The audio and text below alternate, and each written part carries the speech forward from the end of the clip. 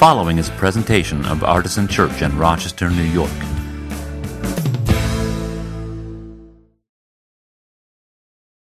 Today I want to tell you a story about faith, but not in the way that most people probably mean when they talk about this story being a story of faith. Because what I have come to understand over the last several years in ministry is that it turns out many people have a different definition of faith than I do. I will get to that in a minute. And first, the story. It is, as you can see on the screen, the story of Abraham taking his son Isaac up to a mountaintop at God's instruction to sacrifice him on an altar. And we'll read it from the Bible in just a minute, so you get the whole story all at once. This is one of the most troubling stories in the whole Bible, for me and I suspect for many of you. But it is one that we can't avoid as much as we might like to. I think it would be dishonest of us to skip over this chapter in the Bible and pretend it doesn't exist. Not least because it's mentioned later in the Bible, which we'll also get to. So I'm going to read it in a second, but what I want to do first is give you permission to respond to it however you might be inclined to respond to it. Some of you grew up in a situation, church-wise or family-wise or whatever it may be, where you never allowed yourself to really question what's going on in this story or maybe any other story. Never allowed yourself to argue with God about it a little bit or to... If God had a suggestion box, right? Have you ever had a workplace that has a suggestion box? What is it really? It's a complaint box, right? It's not like, I suggest we have muffins that are blueberry muffins instead of chocolate muffins. It's like, this place stinks. Fix it. Right? If God had a suggestion box, what would you write on a piece of paper, anonymously, of course, because suggestion boxes are not just for complaints, they're for passive-aggressive complaints. Right? If you could write an anonymous complaint to put in God's suggestion box about this text, what would you write on it? I want to give you permission to write that out. You can physically write it if you want. That's not really what I mean. You write it out in your head. I want you to have permission to respond to this text like you're reading it for the first time going, what the... Because that, I think, the first time anybody reads this text, if they do it as an adult at least, would be the fairly normal response. So you have permission to complain, okay? And we'll make some space for that here, and we'll talk a little bit about what it might mean. I'm not promising that you'll leave here having had your complaint completely addressed, but I am giving you permission to make it.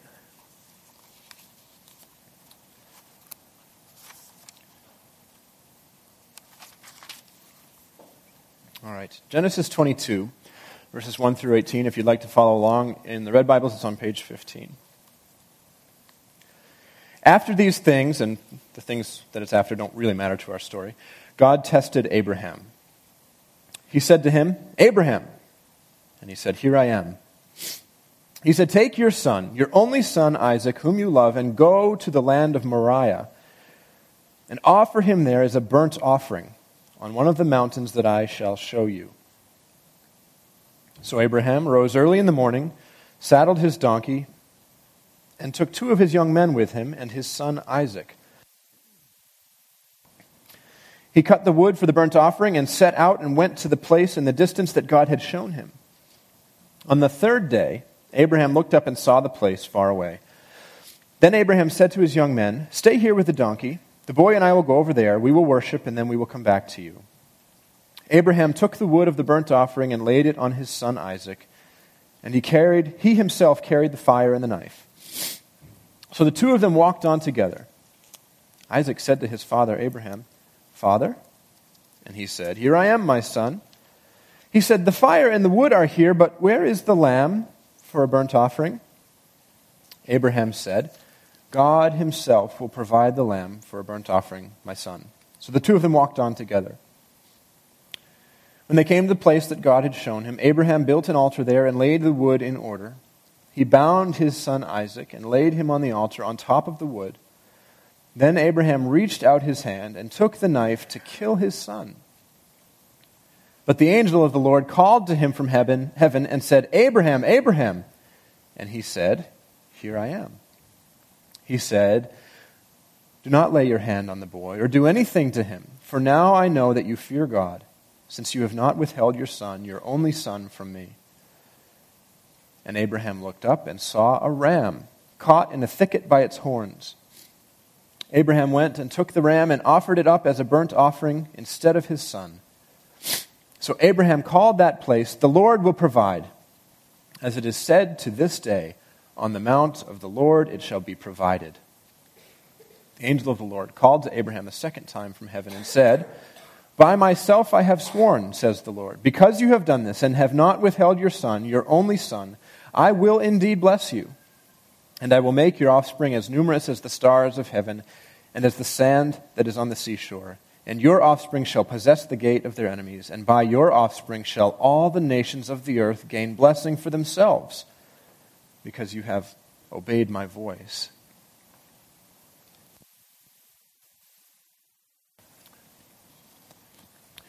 So did you write anything down to put in God's suggestion box as I was reading that text?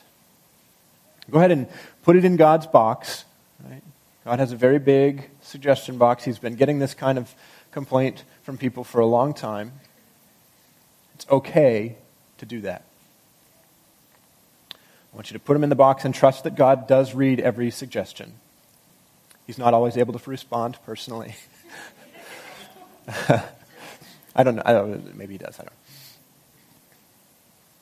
But at this point, I would like to come out and tell you where I'm at with this. If you haven't been able to tell, the honest truth is that I still feel very much in process in my own understanding of this passage of Scripture and what's going on here. And I think I have settled on an interpretation that makes sense to me. But I will be further honest and tell you it's the third or fourth one that I've settled on in the last month or so that I've been thinking about this text. And so I'm going to present it boldly, but with certain level of humility. I want you to understand that I've struggled to get to this point, and I'm getting the sense that this might be one of those texts that God uses to tell me and show me different things at different times in my life. This is the thing that He's showing me right now, and I'd like to share that with you. But you probably don't want to write it in the margins of your Bible, so as later to confuse it with actual Scripture. So here's what I think. I think that the very simplistic interpretation of this passage is deeply problematic. That's the interpretation that says, the lesson of this story is that we must commit ourselves to blind obedience to God, even if it means doing something that we know in the very core of our being is heinous, immoral, pure evil.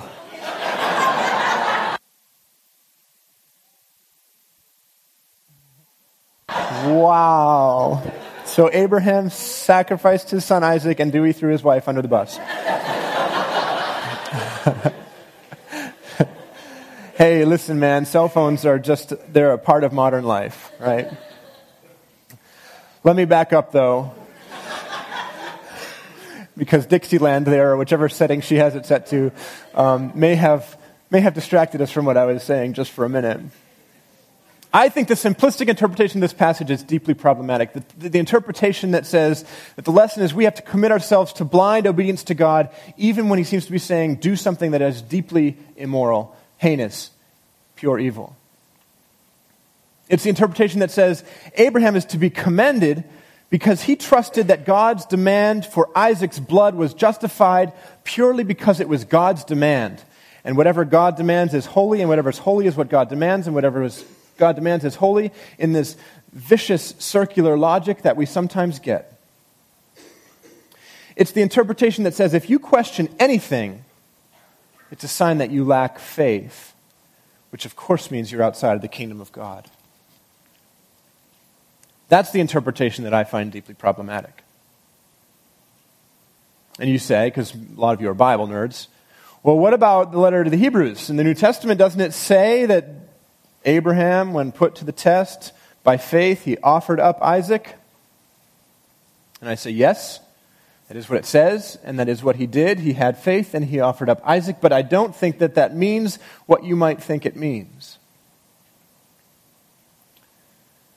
I think, as a matter of fact, that our common definition of faith is also deeply flawed and problematic. And it causes us to have a flawed interpretation of Hebrews chapter 11, which we will get to, I promise, which in turn causes us to have a flawed interpretation of Genesis 22, which is the one that contains this really troubling story. I think our common definition of faith is flawed. You see, faith does not mean forcing yourself to believe something that you know to be untrue. How many of you have heard a definition of faith that goes something like that? You just have to force yourself to believe something that you actually are pretty sure is not true.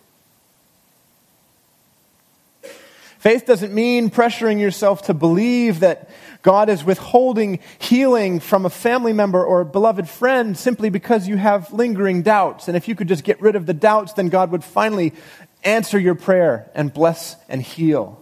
And it's your fault because your faith isn't strong enough. Faith does not mean forcing yourself to believe that all the life on earth somehow magically appeared in a period of 144 hours, when virtually every branch of natural science has overwhelming evidence that that is not the case. And faith does not mean believing that slaughtering your child is God's will when you know that that is evil. If faith means squeezing your eyes shut and making some adult spiritualized version of telling yourself that the sound from under your bed is not a monster, it's actually a fluffy unicorn. If faith is some adult spiritualized version of that, you can keep it. I am not interested.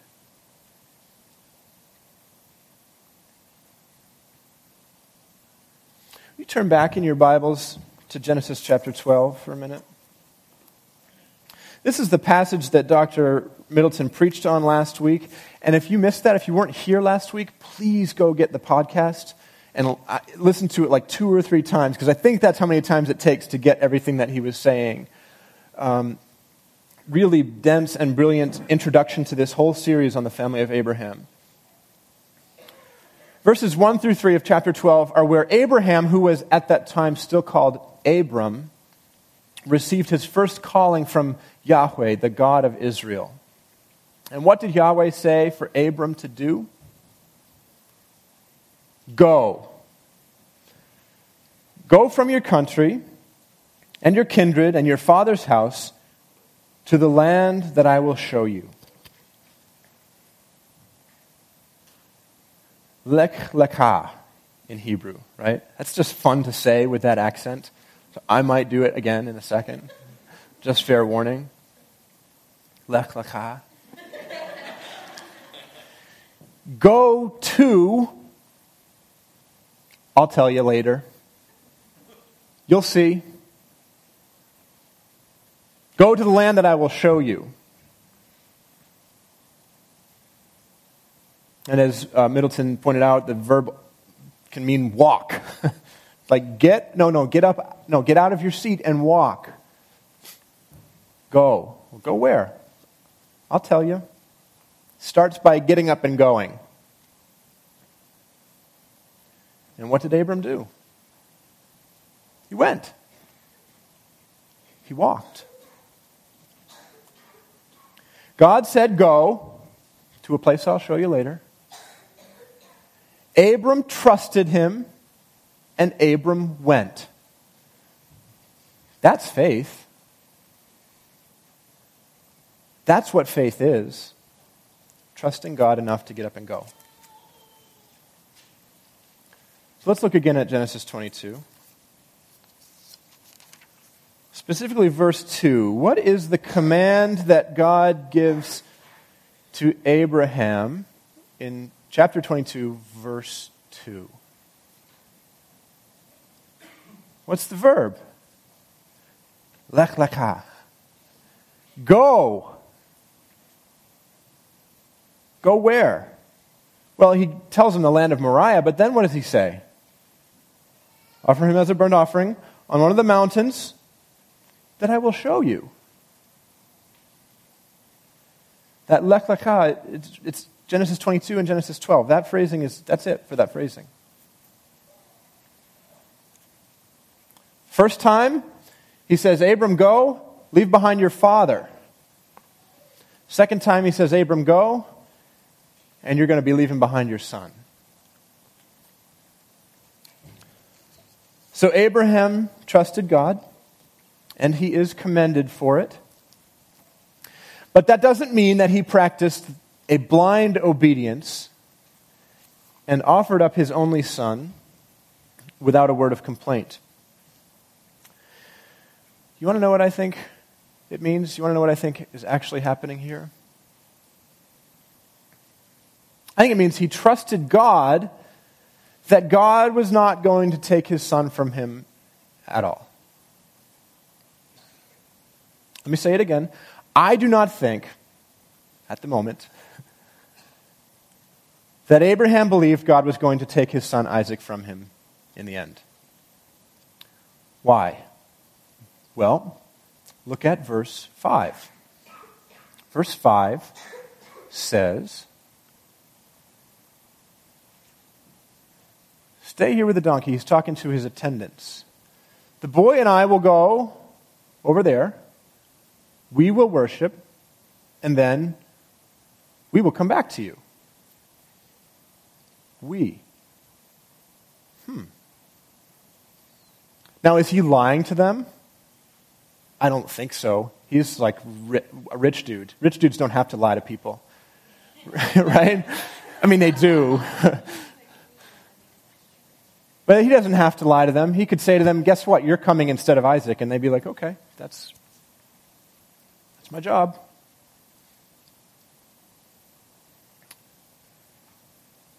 And then look at verse 8. This time talking to Isaac. God himself will provide the lamb for a burnt offering, my son. Is he lying to Isaac? I guess you could make a little bit of a stronger case that he would do that. Depending on how old Isaac is, we don't really know. Jewish tradition, by the way, teaches that Isaac was an adult, or at least an older adolescent at this time, and was in on the thing the whole time. They were making this sacrifice together.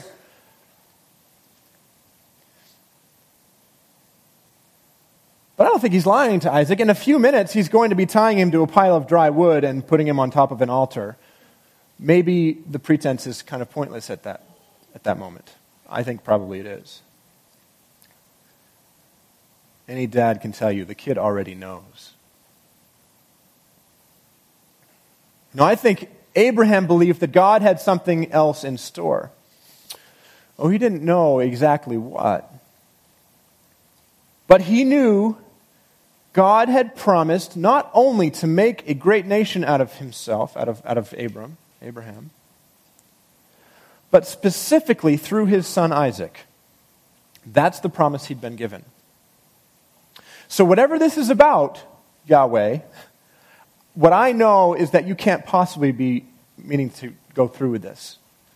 So Abraham's faith was not blind obedience that says, yeah, I mean, sure, God, I love you so much that this doesn't bother me at all. Show me the mountain. That's not what his faith is. His faith is in the promise that God had made to him. The promise that God had made to him about Isaac. Okay, now we can look at Hebrews 11. Hebrews 11, Bible nerds will tell you, is a chapter that's about faith. It's all about faith. All about that faith. You were thinking it.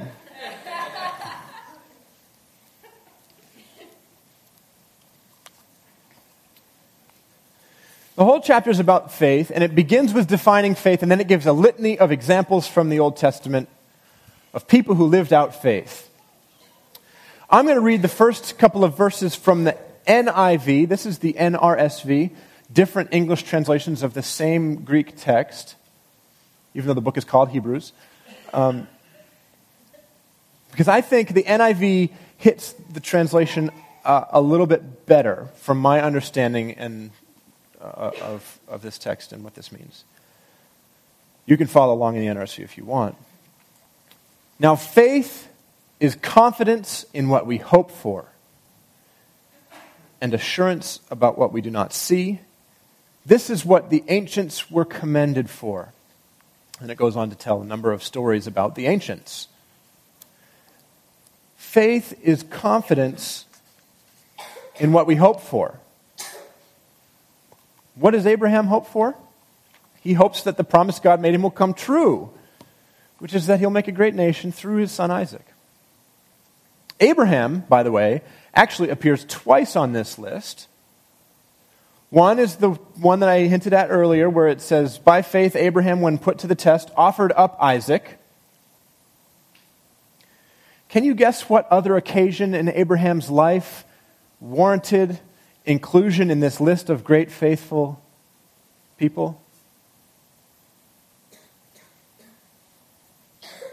I'll give you a clue. It was foreshadowing before. It's the calling. Lech Lecha. That's the other occasion that's included in Hebrews chapter 11. His original calling. Look at 11:8. By faith, Abraham obeyed when he was called to set out for a place that he was to receive as an inheritance, and he set out not knowing where he was going. Faith is the confidence in what we hope for. He believed that God would be true to his word. I don't know how much he believed it, but he believed it at least enough to walk, to go to, I don't know where.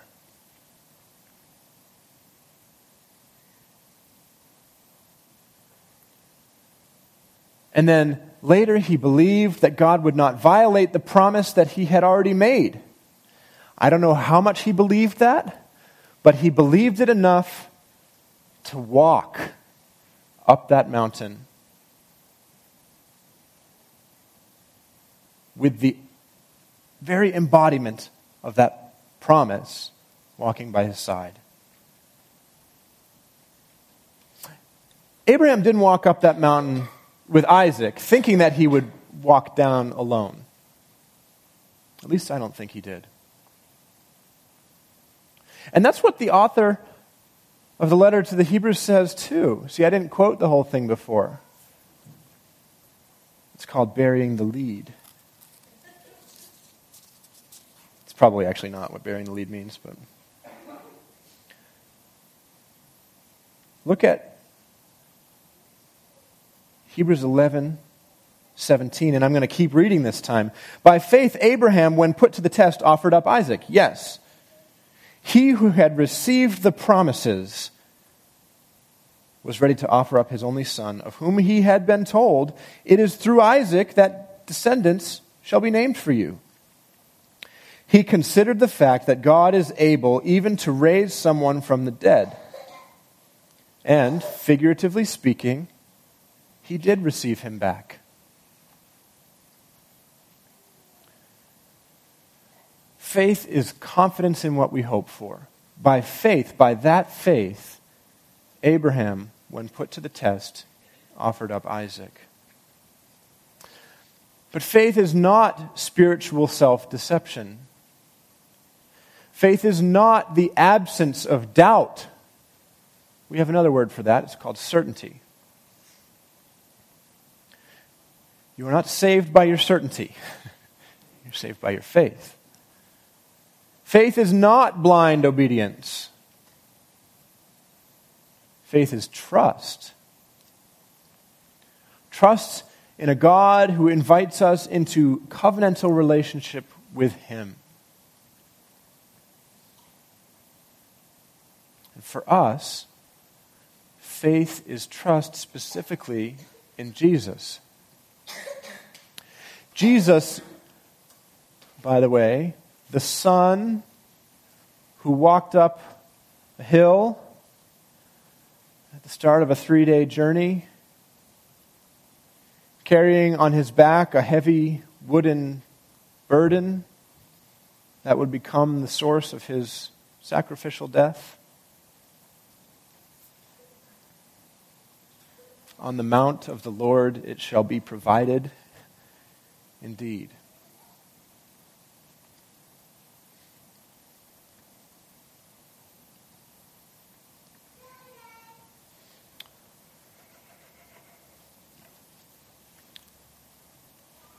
I suspect that some of you may be arguing with me in your head right now. That's okay. I suspect that some of you might be even relieved right now that I've given you a new definition of the word faith. There may even be some of you who have seen that this definition of faith was to this point a barrier for you, a wall that was up between you and God, over which you could not climb, around which you could not walk, through which you could not make your way to Him. And I have just removed that definition of faith and given you a new one.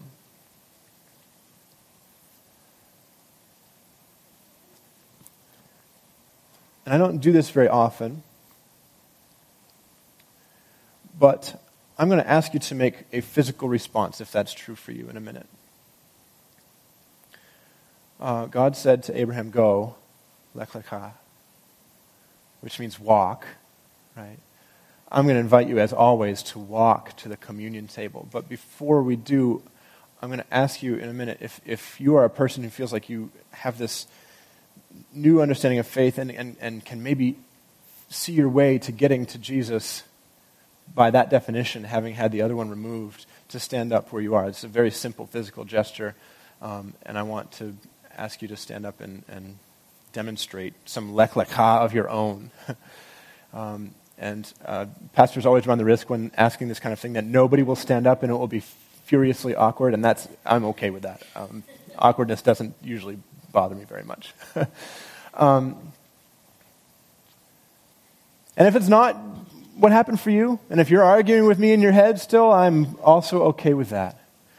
But if you're a person who sees that this wall of a wrong definition of faith has been removed for you, you want to step up and into and walk into God's blessing for you, His promises for you, would you just stand where you are now?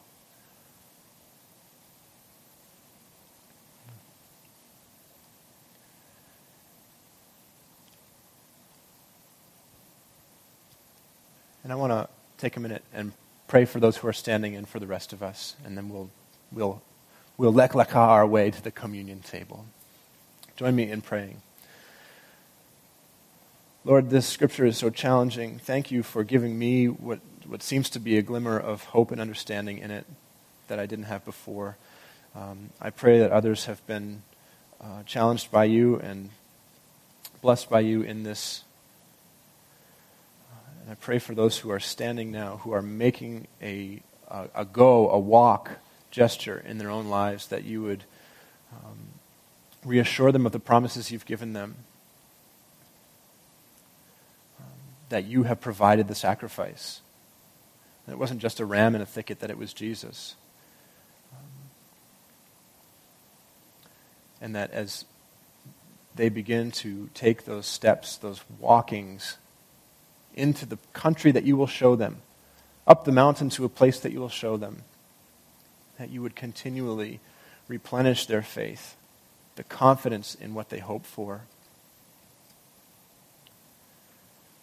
and that they would find in this place and in their lives around them communities and families, nations, if you will, that would be supporting them in their faith decision and journey.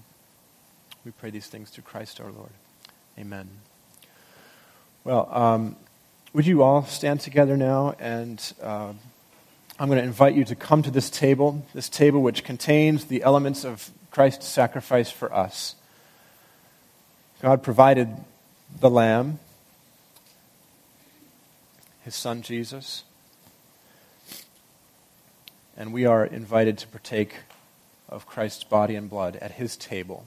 This is the table not of the church, but of the Lord. And he invites you to it, just as he invites me to it. We will continue to worship him in song. If you're seeking to follow Jesus this morning in this place, this table is for you. It's open for you. Come and tear a piece of the bread and dip it in either the wine or the juice. If you'd like to collect your children and have them participate in this, that's fine as well. If it doesn't describe you, if you are not in that place on your walk, in your journey, it's perfectly acceptable to stay where you are, to think, to ponder, to question, to pray. And there, of course, will be a member of the prayer team here to pray with you. But our table is open to you now. I encourage you to respond to the Spirit's leading, whatever it might be in your life, as we continue to worship him together. Amen.